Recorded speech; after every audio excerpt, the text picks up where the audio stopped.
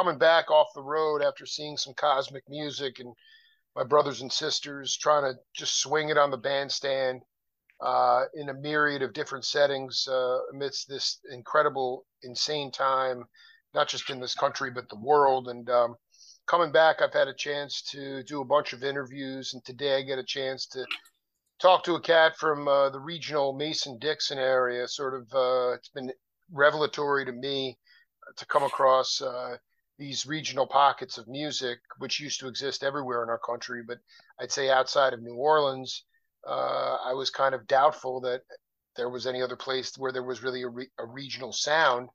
But after doing some digging around, I have to say that the Maryland, Virginia, Carolinas area is coming in strong in the 21st century. And my guest today is somebody who does not have a problem basically listening to the first thing he hears, trusting his instinct, intuition, getting out of his own way, and letting information come through him to inspire not just himself, but the parishioners and the people who become healed by his music.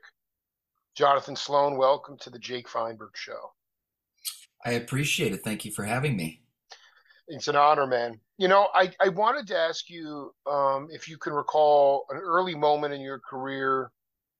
The list is long. Jackie Green, Phil Lesh, Anders Osborne. But the thing about those cats is that they never play the same song the same way once. It's always different. And that takes a lot of guts, and it takes a lot of fortitude, but it also takes, chops, but a lot of belief in yourself. And I wanted you to talk about an early experience in a band where maybe you guys were really pushing the envelope in the sense of you were basically reacting to the first sound that you heard and playing off of that and improvising off of that. Well, it's funny thinking back. I don't, I would get up and just basically try to do the best I could. I don't have a one specific situation where I guess if I were to pinpoint something, definitely playing with Anders is like magical in the sense that he is not all about, hey, let's do the same thing and over and over, or and also just getting the chance to go up and sit in with people, or whoever it might be, and not really knowing the musical context, and just kind of getting, hey, we're going to do this song, or we're going to try this. And it just sort of I feel like in those situations you're kind of forced to just get there. and, No, but and my question is, this is what I'm curious about is, do you think for younger cats, like just as, not that you're a graybeard by any means, but do you think that like the best experience is just being thrown into the deep end? I'm just, to me, it's like you can't really rehearse uh, when you throw the script away or you're sitting in and you don't really know the material. I mean, you have to be ready to hit some clams. You have to be sure, ready to, but that's okay. I mean, that right. increases the vocabulary. And just from your own point of view, would you say that prior to entering this world of these, I hate the word jam band scene, No, but sure, sure. but before that, were you playing more formula trip style music, or Absolutely. and so I mean, this was well, just, yeah, go ahead, continue. yeah, no, it's okay. That's a great question. I mean, so there's, one of the bands the first band that I really started touring in was, it's a, my buddies, and we're in Yellow Dub Marine. It's a Beatles reggae tribute. And I that love was that name. Yeah, I love that yeah. name. Yeah, it's And great. so we recorded, like Beatles music, we did and so like that's very, very parts oriented. And don't get me wrong, I love having parts in song. I mean, it's actually one of my favorite. I really did grow up to like U2 and Sure. Yeah. listening to like those very part driven, like Foo Fighters. Like I was like the child of the 90s, so it's a lot of parts based stuff, and I love that stuff. And I love the Beatles for that as well, and the Stones too, just having guitar parts like what you play. But going into a situation where, and I don't, and I don't think it's necessarily just jam band oriented. I think it's anything where where you just know, even in those songs where there's parts. It's just we know like, hey, in this section we're going to open it up a little bit, and I so kind of to go back to your question was, do you think for younger cats it's good to just be kind of thrown into the deep end? I think there's no other way to do it. Yeah. You know, I just feel like those were the moments where at least you have the opportunity to really go for it, and to like and I think even if it doesn't pan out well, at least you're then aware of what not to do, or because that's very Dude, I equally love it, important. man. Well, Yeah, that's very I remember my interview. I did a great interview with Joe Russo, and he was like in this band called Fat Mama, and he was in a he was in a sports bar. Eric Deutsch was in the band. It was like a greasy funk, jazz, rock kind of band. They were in the hmm Midwest somewhere, some sports bar, and wailing away, and no one could have cared less if they were there. I mean, it was just like not exactly a friendly environment for that kind of music or music in general. But yet, at that point, he said it was like this. Even though nobody was there listening, he was kind of in his head during that tour, and it was at that moment that he became sort of like he stopped playing in fear. Like he mm, stopped worrying. He started to rely just on his instinct, his right. intuition. The rudiments were in there. I mean, that's the point is that, okay, we're, when you get thrown into that deep end, how did you handle it in terms of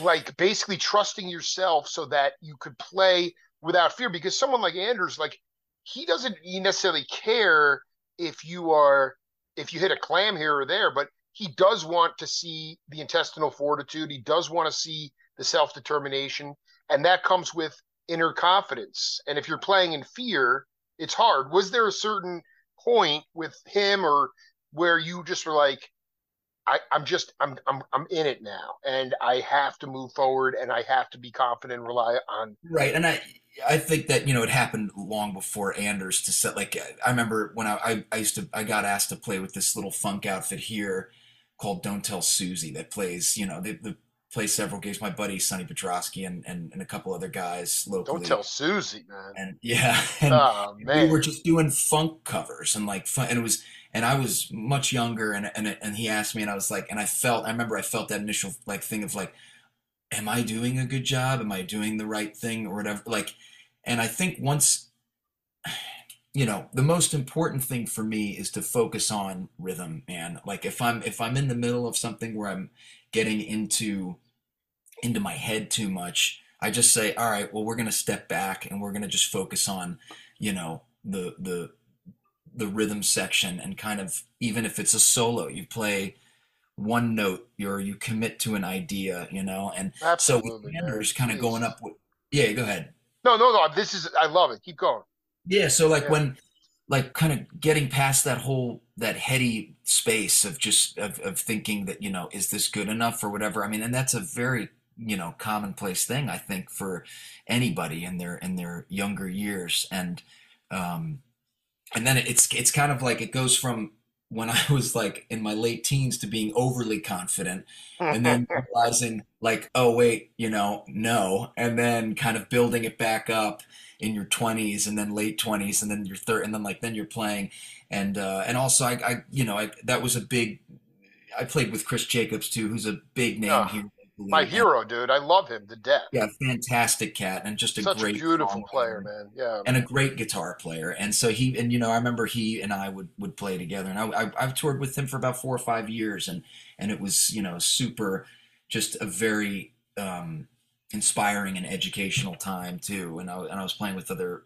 We played with a lot of people. Ivan Neville, he would play with, and we had like a gig with Amy Helm, and it was, and I remember just Amy inviting me to sing more or to like do the hey jump in on this thing or let's and it was just a very it suddenly was almost like hey yeah man you're here for a reason like let's step up to the plate like let's let you don't we're not doing this like whole like is this the audition. I love this, dude. It's so beautiful to hear this, man. Because can you go back to the cocky years when you were like?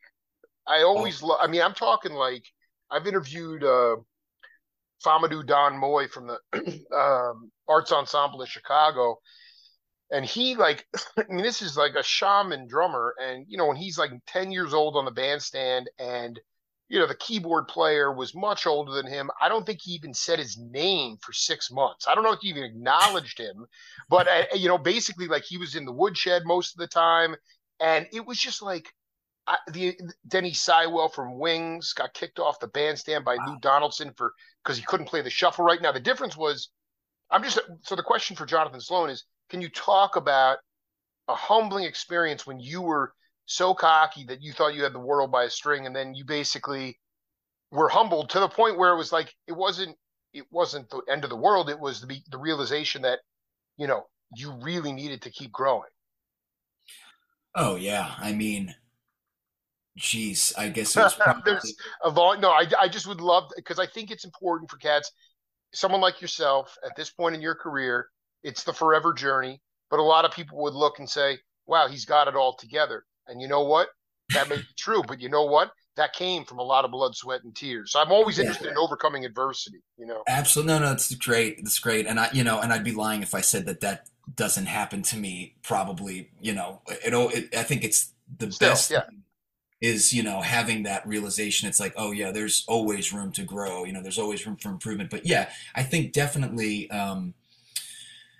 just playing with getting on stage. I remember like, just having I remember one night we played Aiken Bluegrass Festival. This was years ago. And like it was a Billy Strings thing. And Billy was up there shredding, Yeah. and I'm just like, wow, like this is incredible. Recently, I mean, this is not long ago, but we did Jazz Fest and like Guthrie Trapp showed up and plays, and I'm just like, well, Wow. what the hell am I doing here? But Right. but then he's standing right next to me when I'm playing, and he's looking at me and smiling, like I'm taking and it's just like, right, this is not like it's one of those things where we are all forwarding our musical path, and it's just a beautiful thing. It's not a competition. It's not one of those. But to go back to the earlier years, if I'm remembering, playing at like, you know like bars in Rockville, the Austin Grill in particular, and just being such a fucking diva, like about like, having oh, is my like amp in the right place, or Oh is man, dude, I would have like, loved to, this is. Jonathan. I would have loved to have been there at that time, man. Go ahead. Oh Go man, ahead. and Yeah. I was 19, and like in 20, and we used to play this place called the Santa Fe Cafe in College Park. It's not there anymore now. It's something else. It's like some total like boomy club, but Right. and I yelled at the sound guy, and I don't drink anymore, but I used to, and it was like I was wasted, and I yelled at the sound guy, and the sound guy just looked at me and goes like, "Who the fuck are you?" And I'm just like, and I remember like feeling so put in my place, just things like that. But that was not such a musical thing. That was more me just being a dick, which it Well, totally. that's what I'm talking about. Like, how did you? Because that's the thing, man. You know what? It's like I'm 45 now, and I don't. I was never like I didn't. I was too sensitive to ever be a dick, and I didn't really necessarily walk around. I wasn't a musician. I'm not a musician either. But what allowed you to open your heart to become? Because to me, I get off more. I love the music, but a lot of times I get off more on the musician than the music. And there's nothing that I hate worse than people that are up there wanking it or they're just dicks. So I'm just Well, curious about like how what I mean, obviously fatherhood can do that, but I feel like your evolution happened earlier than that in terms of just it did. It being did. vulnerable. Yeah. Yeah, I so I and I'm this is important because it's an integral part of why I'm here today. But I got sober in 2012, and that was a very, very illuminating time for many reasons, obviously, but also the idea of going back out and playing in that state of mind was like I had to reset everything and recalibrate everything. And I remember playing several times where I just didn't feel like I had it, or I was like, why am I doing this, And there wasn't so much of like a feeling of like, wow, this is amazing. It's like, because I went back into it pretty quickly. And then it kind of got to a point where I was like, I realize why I'm doing this because I love these people that I'm playing with. I love playing music. I really enjoy, these songs, all this other stuff, and I enjoy. But there was a lot of headspace. It was a different headspace, and learning how to sort of navigate that new, because I was, it wasn't good, and towards the end, and I was in situations where I'd have to run off the stage and, go throw up in the bathroom and shit like that. So, Wow. No, yeah, dude, I need, this is so important because, dude, I am not a hard drug guy, but like, I'll puff and have a beer at night, whatever, like just chill, and, or even at a shows, I'll get to a point, a couple whiskeys, like I'll get to a point where as an audience member, I feel like I can get to that space. And what you're talking about, I need you to talk about how you got to that cosmic level of consciousness. Not every night, but when you first got there and you were sober and you're like, I can't get there. How did you wind up getting to that place? Because you're just like so many of the cats I've talked to, Jim Keltner, the list goes on and on and on. It's just it's awesome, they man. they had they you can get to that beautiful space without anything. And I'm still trying to square that circle as in my own way. And I'm wondering, like, was it just sheer repetition, or did you actually have to come in to develop some sort of meditative practice, or did you find God? I mean, this is really important as to how you wound up, because it sounds to me like there were times when you did get sober and got back on the bandstand, you were like, I don't know if I can get back to that level of consciousness. Yeah, and it was a little bit of a period there where it was, I call it like the lull, and it just felt Well, like I don't know if I'm ready for this yet. It was more of that. It wasn't the I don't know if I can do this. It was more of like I don't know if I'm ready yet kind of I thing. But dig. what happened for me was I started, I was playing, and I had a friend of mine. We started a little trio, and I did know that I enjoyed singing and playing songs and playing, I do a lot of Hendrix inspired stuff. I do a lot of like, blues rock sort of stuff. And I wanted to sort of just get back to that. And, so we started playing in some bars and little spots around the DC, Maryland, Virginia area. And, I remember it was after one of these gigs. I think we played the Quarry House or something. It was this place called the Quarry House Tavern in downtown Silver Spring. And my buddy Nate Graham, he now plays with Midnight North, but Mm. he was playing drums with me, and I was like, man, and I was ripping myself apart. It was very like self deprecating, and I was like talking about how I didn't like play well or something. And he looked at me and he was like, dude, I really think you need to stop thinking so much. And you should just play. He's like, and he looked at me, he's like, cause you're good. And you just need to play. And I was like, wow, thanks, buddy. Thanks, Nate. And so like, that's a very, simple way of looking at it. But like that did wonders for me. And I remember just realizing that, wow, so if not, talking about being pushed musically, doing my own trio, man, that was like pushing it for me, because in a good way. And I realized that each night I did it, we'd go out and we just play little spots. I felt this little growth happening each time, where I felt a little bit more confident. I was like, man, I really enjoyed singing that. And then, man, like the guy sounded great tonight.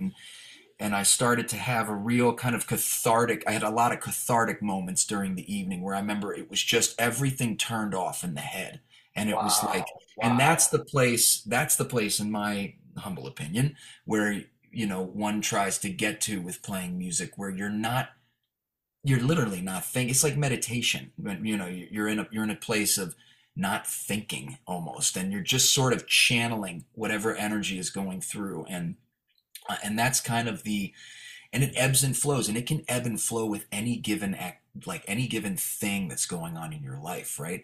If you're having an argument with your girlfriend or wife, or you're having a problem with this, that, or the other, and that can affect all of it. But that's how, that's what I think is kind of the ultimate, when that's like the task, when you get on stage and you're getting into that zone, like how do you arrive at that place? But it's more of a lofty thing. But going back to like what got me there was just doing more of that kind of stuff, and getting, and then playing with more people. I had this period where I remember I realized I didn't, and then the guy I started playing drums with was a good friend of mine. He kind of taught me, or talked to me into like saying stuff like, this is what you were meant to do, man. This is, and I think you mentioned God too, and just Yeah. then like the higher power thing, and that's big, in recovery, and I do believe that that was kind of a calling for me. It's like I don't really know how to do much else, and this is what I enjoy doing, and this is what I'm good at. And and so Dude, I I want to be clear though. I want to go back. yeah. You're going to tell me single-handedly that Jonathan Sloane became as beautiful as you possibly could and not so much of a dick because the sobering up part was very key to that. Oh yeah. I mean, towards the end, my drinking and drugging. It wasn't good. It was just Somehow the diva quality or like needing to have everything, the self-centeredness sort of to a degree, like did that also just sort of when you began to have these sort of cathartic moments of stillness, did you recognize that? it's I a think, grander purpose. well, I also think that there's something humbling that goes on. And I think that, any of the, you talk to enough of the elders and you realize that there are some cats who are much older than us. And, the phone has stopped ringing and they're very resentful because they felt like they were completely responsible for what was coming through their apparatus or their voice, when in Mm, fact they really are merely a conduit for information coming through them from the heavens or whatever you want to say. And so yeah, that takes the ego out of it. You're only partially responsible for that. And that to me is like the right. most, when that light goes on, then the ego kind of goes to the side. To me, like when you're talking about like your friend saying, stop thinking so much, just play, or this is what you're meant to do, like that to me means that that's how you got out. You were beginning to get out of your own way at some point, and you recognize that you weren't fully responsible for what was coming through you.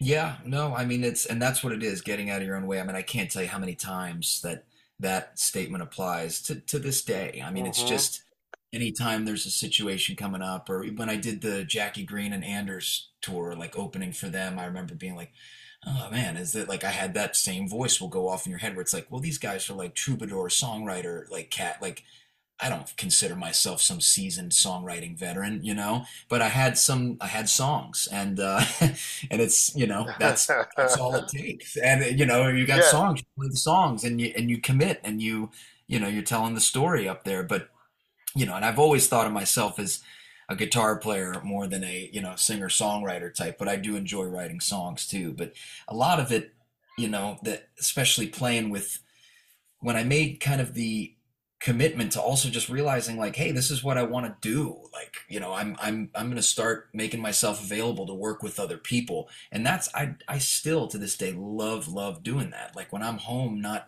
on the road with Anders or I'm playing local gigs with local artists. I'm doing my shows. I'm doing, you know, uh, Dude, I'm coming to see Jonathan Sloane as soon as possible. I mean, this is really important because talking about your songs for a minute, this is just sort of again, sort of this page that could be taken out of like the Grateful Dead songbook. But I remember talking to Mark Egan, the bass player with Pat Metheny, and he was like, they were in a trio with Danny Gottlieb, and they went on like 180 gigs during the year, and they had all this new material, and so they just shedded it all in the bandstand. wow. And by the time they actually went into the studio to record the album, several of those tunes had taken on a completely different life of their own.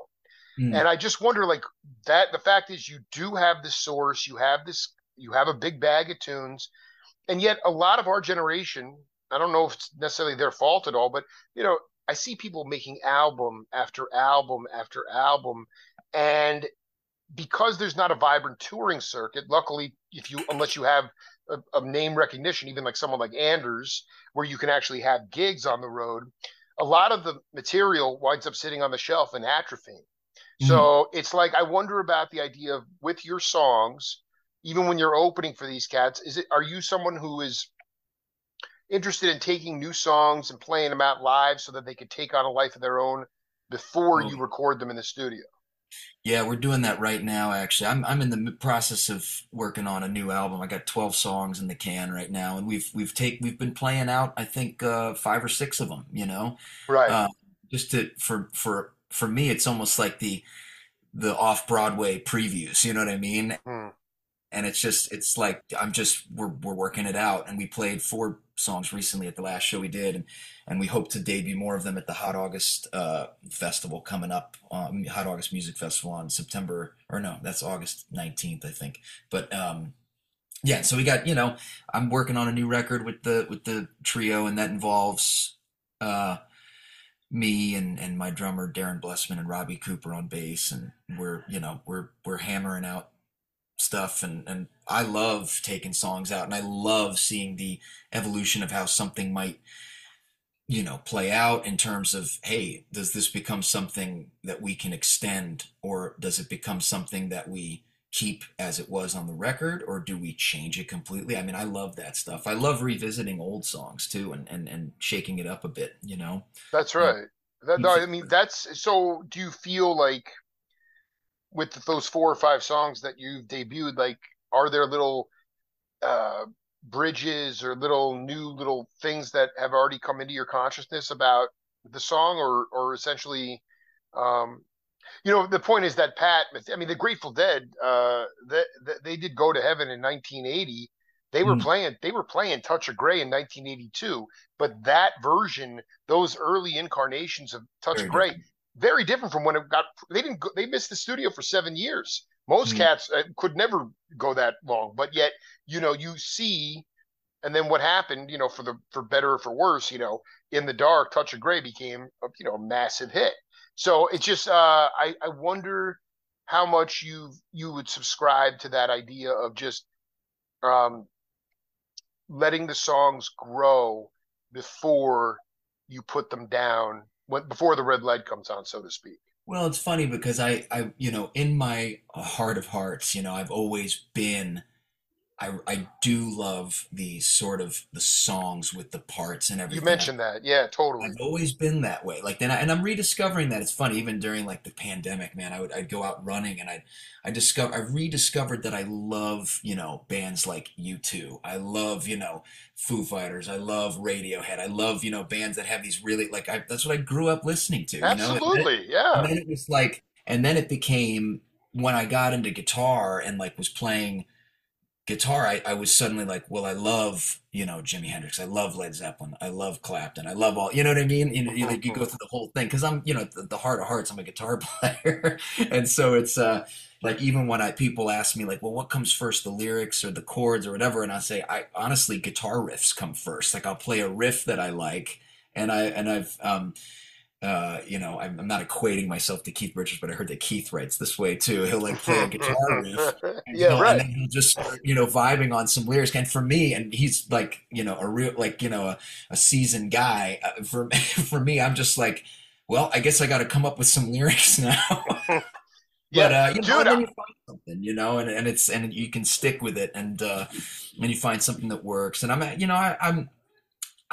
so I guess in a that was kind of a circuitous way No, of there answering. really are there are no right or wrong answers on the Jake Feinberg show. So don't worry if you go off Right on a on, tangent. Yeah, right on. yeah.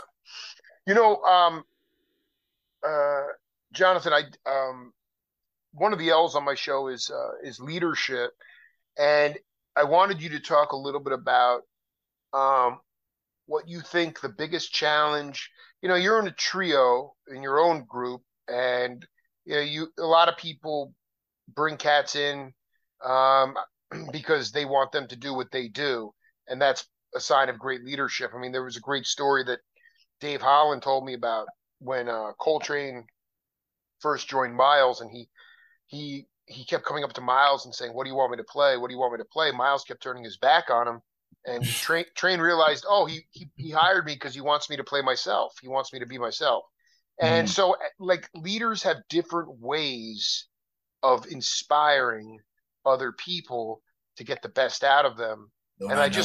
I wanted you to talk about what you have discovered about yourself, what you believe are the greatest qualities of leadership on the bandstand. Well, that's I love. I don't mind either way. Like, if there's if there's someone that's like, hey, can you take this part and then, on the record and then, you need to do this thing. And that's great. I love that because it's like, great. I got, I'm really good at listening to stuff and picking it up. Totally, totally. That's kind of what that's always been I have few talents in this world and that's one of them. And I can, and so I can cop to it pretty quick. But there's a very exciting thing to like again, like there, and Anders is like, he'll be like that where it's like some things he'll be like, hey, I need you to do this here, and it's like, great, man, awesome, and I love that because then it's just like, boom, I know what I'm doing. And then there's other stuff where I can tell it's almost like if I were to ask him, he'd just be like, just it's either like like stay out of my way or just Right. but that's okay too, that's part of the deal. So it's kind of like you find where you fit in, and a lot of it I think is knowing when not to play and knowing when to listen. And Anders plays with I mean he plays with one of uh, uh, a legend. He plays with Chad Cromwell on drums right now. And Chad, if I don't know if you know him or not, but I'm not hip to him. I thought you were going to say Johnny Vidakovich, who's a dear well, friend, but I mean, he's yeah, played. yeah, Anders has played with the list goes on with it that guy. does. Yeah. No, But talk currently, about Cromwell. Yeah, tell me about yeah, this guy. Cromwell is Yeah. so he. If you've heard "Keep on Rocking" in the Free World, that's Cromwell on drums. Wow. So he's played with Knopfler, Oh uh, my God. Neil Young, Joe Walsh, and again the list goes on. This man he's a legend. And so Huh. when I listen to Chad direct, sometimes Chad will chime in with his, so a lot of it again it's just being a sponge and observing, especially when I'm around guys like this. I'm 35. These are guys that have been doing this for about as long as I've been alive. So and so that's when I just kind of will shut up, frankly, and just listen, because I know that these guys have been in the trenches a long time in terms of like doing what they do. We got Jimmy Earl on bass in that band too. He's another guy who's played with Chick Corea. This guy's played with Chick Corea, Give and me a he's break. toured. Give me a break. Yeah. Yeah, no, right. I mean, and and again, Yeah. there's that like that little voice in the back of the head that will be like, he played with Chick Corea. Who have you played? And it's like, And then it's like saying like, I mean, yeah, but I think it's beautiful, man. Like, I'm totally with you. Like, anybody would think that, but at a certain point, you're like, it's you know like, what? shut up, dude. Take a back It's like, seat. yeah, it's like I'm here now, so Right. I'm gonna fucking go for it and There lay you go. out and do There it. you go. You know? Yeah, and that's where it is. It's like you and when you sit down and you like look at it for what it really is, difference of perspective shift. It's like, dude, you're here. So what now? What are we doing? And that's what it's all about. It's about like just getting past that whole bit of. And so when I'm rocking with these guys on stage, I'm having nothing but fun because it's just you're watching and there's an energy that's just circulating. And it was the same with, I mean, I really try to, that's kind of how I want to keep it with everybody I play with. It's fun. I think it's when, you start getting overly analytical or taking yourself, and this is just me, like taking myself too seriously. That's when it's like, it's like now you're going to make it weird or something. It's like, just play. And I think, Hmm. another one of my best friends just always tells me, he's like, just play. And it's like one of his things he says, and it's like totally true. I love players that just play and are kind of going for it. And I feel like kind of mixing with that dead world too, like playing with Chris, who does a lot of sort of Jerry tribute and dead stuff as well. Like it's that was a world that I actually wasn't very familiar with. Like I said, I'm Beatles, Stones, Zeppelin, I sort of. dig, man. I like people that come to it late. I came to it late too, but I love people that come in with whole different influence. And I love how Yeah. did it what was the biggest revelation for you when you got into that dead world? Well, I'll tell you what, man. I think for me, it was noticing all of the different influences that were kind of like an amalgamation of that band. Totally, dude. That's a Um, very good point. and there is so many different influences. I mean, you have Jerry, who's like started as like I'm sure I'm butchering this, but he was like a flat picker, I think, and he was kind of teaching these guys. Like I think he taught Bob how to Yeah, he play. did. He was a bluegrass Yeah, banjo player. Yeah, man. totally. And you can also hear like that, like Jerry listened to Django. You know what I mean? And Hard. and he was, and the way he plays, and but then I hear like Marty Robbins, like, El Paso, and they're doing those kind of things. So it's almost, in my opinion, they probably are, it's like, but for me, it's like the band, and then the Grateful Dead as like two of the great American rock bands, and kind of thinking about that sort of evolution of where they've gone, but then also the way that they'll take these left turns, they'll take these complete left turns on their songs, and yeah, I mean, they're it's great, it's totally illuminating, every time, and they did nothing. It was kind of like you said, like they did nothing the same, everything was kind of Well, different. Phil, that was Phil's line. I mean, Tony Leone, the great drummer, told me he's like that. Phil said, we've never played the same song the same way once. And the Yeah. truth is that, like, in talking, I mean, I'll send you a link to this, but I wrote my second book was on the Merry Pranksters, my interviews with them, Wavy Gravy, and Oh, then cool. all the Grateful Dead side projects. So the in talking to George Walker, one of the original pranksters, I mean, he said Jerry listened to Coltrane all the time, and if you listen to the early '80s Grateful Dead, you can hear him going higher and higher. I mean, he wasn't trying to be a jazzer. Jerry couldn't play jazz per se, but you know what? Like, it was He went for all it. he did. I mean, Yeah. and so part of it's also like, I kind of wanted to touch on this for a minute. Like, you say, you're steeped in Hendrix and blues rock, Stones, and that stuff is so burning, incredible. But you know, a lot of the guys that I love to see play would consider themselves like faux jazzers. They don't know like the American songbook. They don't have like a huge bag of tunes. They can't necessarily play bebop, but Mm. they're not just playing like uh somehow the music keeps breathing. My question for you is like, how do you keep it? How do you keep stretching the vocabulary of the music when do you feel like you are somebody who is competent enough to play jazz? Where do you come down on that? And what is your definition of a jazzer? Because like that's my first love, but I feel like jazz now, it's like it's so classicalized. Like you Mm. go there, you clap even if you don't like the tune. It's everybody gets a solo. There's so much predictability. When back in the day, Rick Marotta, the great drummer, told me he'd go to the Village Gate. Miles would come out, play three notes, and at this time he had two drummers, two bass Mm. players, two keyboard players to play three notes, walk off the stage, and then the whole band would chase those notes like rats going to cheese. And it was just like that was jazz. And I just wonder about you, like where do you come down in terms of, I'm not saying you're faking jazz, but the ability to sort of add that vocabulary into just your standard blues rock sort of Well, trip. I mean, I definitely did not, study jazz. I definitely did. I learned Donna Lee, I mean, that was Sure. like Yeah. a song that I felt like, the that my teacher at the time was like, learn this. And I was like, ugh. And then, just to be completely frank, it wasn't, and it's not that I I didn't dig. appreciate jazz. For me, it was a feat, it was like a super, like, and the way I had to learn it was I would just like listen to it over and over and over and over and over and over and over, kind of ad nauseum, until I could sing the thing back, and to be able to play the thing, and it took a minute, but I committed to it. But anyway, so how do I? I feel like it's staying, and this is going to get now into technical, That's all right. We go in the weeds.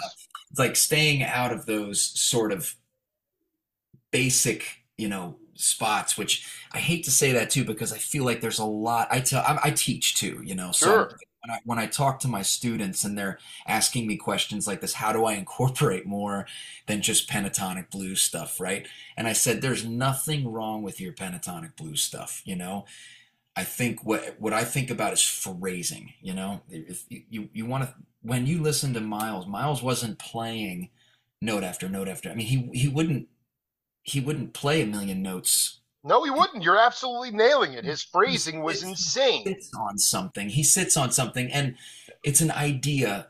Get an idea, and I feel like Derek Trucks will do this too. Like where he gets an idea, and it just burns, and it's just, I can't describe it, but it should, and it expands, and it kind of, you give it space, and I think space, like Miles is the king of this. It's like space was part of the instrument for this guy, and he knew when the right time was to strike, and when not to strike. And I think that there's a lot in that. And there's, you can practice your arpeggios, you can practice not playing, linear scales, you play chords, or you play, but also play wrong notes, like don't, like, quote unquote wrong notes, right? Sure, absolutely. I know. I remember McLaughlin told me uh, the day after Tony Williams picks him up at the airport, he goes into in a silent way, and Miles whispers in his ear, "Play the guitar like you don't know how to play the guitar."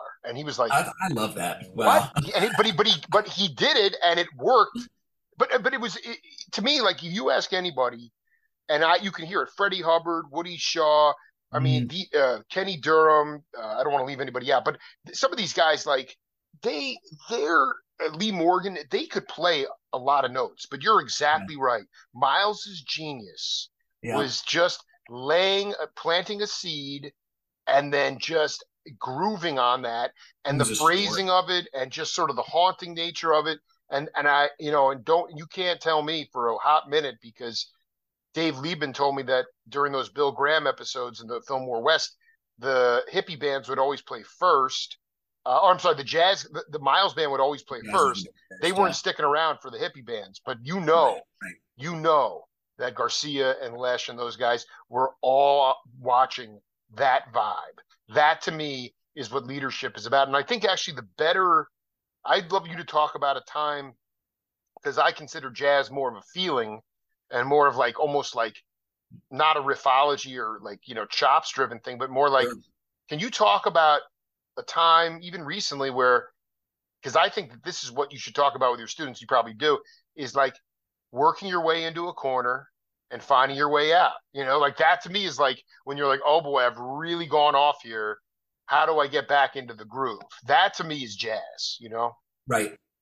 Yeah, think that a lot of that too, and I think it can go both ways too, where when you have a little part, not, and what I mean is, like a section where you've got 8 bars of solo or whatever, or you're just doing a little kind of call and response between the next verse or Right. whatever, and then knowing how to kind of wrap it up and to clean it up, but it's, I don't know. I think that sometimes, I've been in so many situations where something that I thought that I played was like, oh, I don't think that worked. And then, I'll see some, Instagram or Facebook thing like of that thing. And I'm like, oh shit, it actually works. So, It like, worked, man. I so love then it, it's, dude. then that begs the question. It's like, well, what do I know? You know what I mean? Well, And I that's it think, goes back to the drummer. The drummer said, "Stop thinking so much, just play." right, Yeah, exactly. yeah, And yeah. so, and I think that uh, there's a lot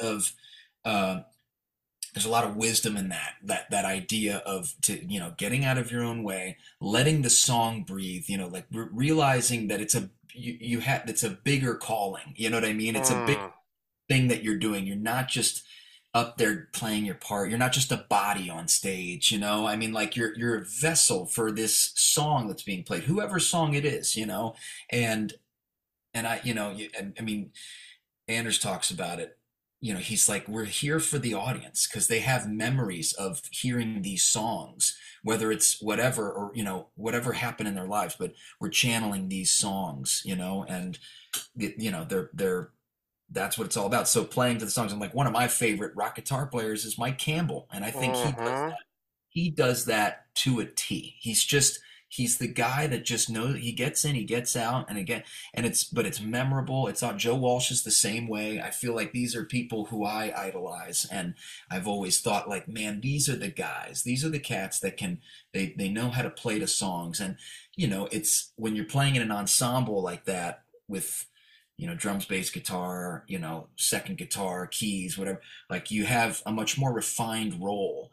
Whereas when I'm doing a power trio, you got drums, bass, and then there's just guitar and it's voice, but it's more than that too. Dude, You have, if I came to one of your shows, we'd be blowing the roof off the place, dude. I mean, it is like, I I freaking love the idea of bringing that that tribal instinct to the bandstand, get you guys out of your thinking mind, and then the roof's blown off the place.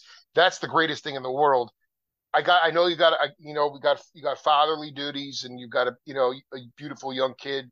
But we wrap up set one here. Sure. I wanted to ask you, as honestly as you can, uh, you know, if you're Tower of Power or Steve Miller or Carlos Santana in this day and age, your brand, you can play as much as you want, anywhere you want, make tons of money. And then I got my friends in their 40s and 30s who, are like road dogging it. And these are top flight musicians, just like yourself, like heavy, heavy cats. Mm. And it is, I went to see Billy Strings. I hung out with Royal Mossad. We were hanging. There were like 6 or 7, streamlined buses there. Like that, there was an apparatus there. And Yeah. yet, most of the cats who are playing original, and good for Billy because he's the Oh, man. he He's nasty. really He's great. managed. He's great. But for so many cats who are trying to play original spiritual music, and I don't care what genre it is, they're in a Sprinter van. There's no money for the gig. The bar probably treats them like shit. They might make a little money off merch if they can fit it in the truck. And the tours have been truncated, whereas before COVID they were going on 2 3 week tours. Now we're going on Mhm. 4 day tours. So I'm curious, like for your own trio, not the other projects, because it's great to, and it's such a blessing to be able to have sort of an apparatus around you. But for your own trio, outside of the regional gigs, do you have a desire to tour, or how daunting is the road dog experience for cats who don't have a brand name? It's a great question, man. I mean, the idea of touring with the Jonathan Sloane trio would be semi-daunting because the fact, Dude, we'll because get you out to Arizona, bro. It's yeah, a because hundred. I mean, Yeah, here's the deal. yeah, Like, I mean, it's not like you said. It's not. I mean, I'm not a household name. I'm not someone who can fill rooms or anything like that. I got a little bit of a following here, and sure. in the area, and I can do well in small spots here in the DMV, the DC, Maryland, Virginia area. But the idea of getting in the car and driving, up to New York and doing a show there, or it'd be exciting because I love to play, but then it's the idea of like, well, I'm not 19 or 22 anymore. I've got a family, I got a mortgage, I've got, it's like, so there, that's where, and I was talking to Jackie Green about this one time, because I remember we had just started this tour, and he was asking me a little bit about myself, and he's such a sweet guy and such a talent, and he was like, so what do you do, man? And like, so how, I was like, well, I got my trio at home and blah, blah, blah. And I do this and then I do a little of this, I teach and blah, blah, blah. And I'm like, I guess I should be kind of focusing on one thing or something. I said some like, totally like, I kind of just do a bunch of stuff. And he looked at me, he's like, well, you kind of have to today, Right, like, right. and he wasn't kidding, like, and he knows it's just, you kind of have to, you have to branch out. You have to play with other people. And of course I mean, that's what I love to do, but that's why I still teach when I'm off the road. I'm home here. I taught 3 students today, and I enjoy it. I like it's also an extra income. But yeah, the idea of touring, on the road with which trio would be doable. If you got to do it right. You got to make sure that you got to have one anchor date or something where you got like a decent offer, and then you can do a couple other club dates. But it's tricky. We did it with Chris Jacobs' band too, when Chris was kind of taking off with his new band, and it's unless you have those festival dates or whatever. And he was a name at that point where he could book some good festivals and get some decent stuff. But it's Would you, it is would you, daunting. I guess, would you be able to take, like, that's the horrible part about it is, like, I mean, for these guys, even after the show, there are no roadies. They have to pack up their gear. We're talking about Hammond B3s and synthesis. Absolutely. It's like, so like, would you need to have I'm just curious, if you had your dream scenario and someone's like, Brother Sloane, let's do a Pacific Northwest tour. I mean, like, would you need a roadie, somebody? Because I also see, like, back in the day, for better or for worse, when the Grateful Dead were on the road, Candelario and Steve Parrish, those cats weren't leaving the venue until the band got paid what they deserved. Mm. You needed to have like that. that subtle hammer or that, credibility. I don't understand how musicians are supposed to do 10 things at once on a tour.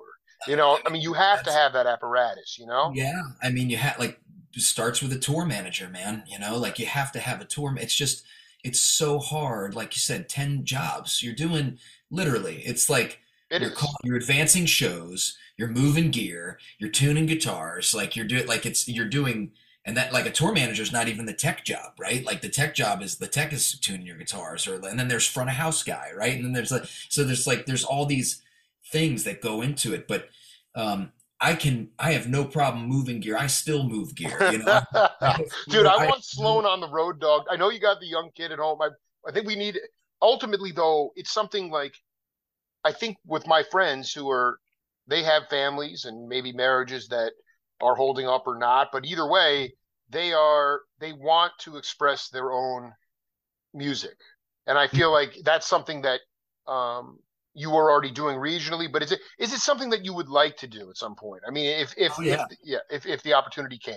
Absolutely, absolutely. And I think there will be a time when I can pick months out of the year where I can focus on that. And I think it's coming pretty soon, but working on wrapping up this record, that's kind of my first goal. And then doing, local shows around here, but and getting and there's talk of the trio might be expanding at some point. Really, really. Yeah, we might be doing that. So we're going to see where that goes, but All right, let me before you go, I certainly, want you to circle this date, October 6th. The Jake Feinberg show will be in Philly. I mean, I'm sorry, we'll be in Philly on 10/5, but on 10/6, if you got something going on in the DMV, I want to come down. That's a Friday night. oh cool, man. Yeah, All right. And it we'll would keep. be super. I would love to, to me, like, this is very important. Like, the whole goal of my show at this point is to connect humanity through new media and through these interviews and to create a community that has been kind of, through technology and through the interface has been dismantled. But, I really believe that, like, I'm going to keep going until, original music is not just appreciated, but cats are compensated for it. I don't know how it's going to all go down, but you're part of that tribe. So it was really great to hang, man. And Oh man, my pleasure, and thank you for asking me for sure. and we'll do it again, man. Certainly, thank you, Jake. All right, much love, Jonathan. Take care, bud. You too, man. Take care. Peace.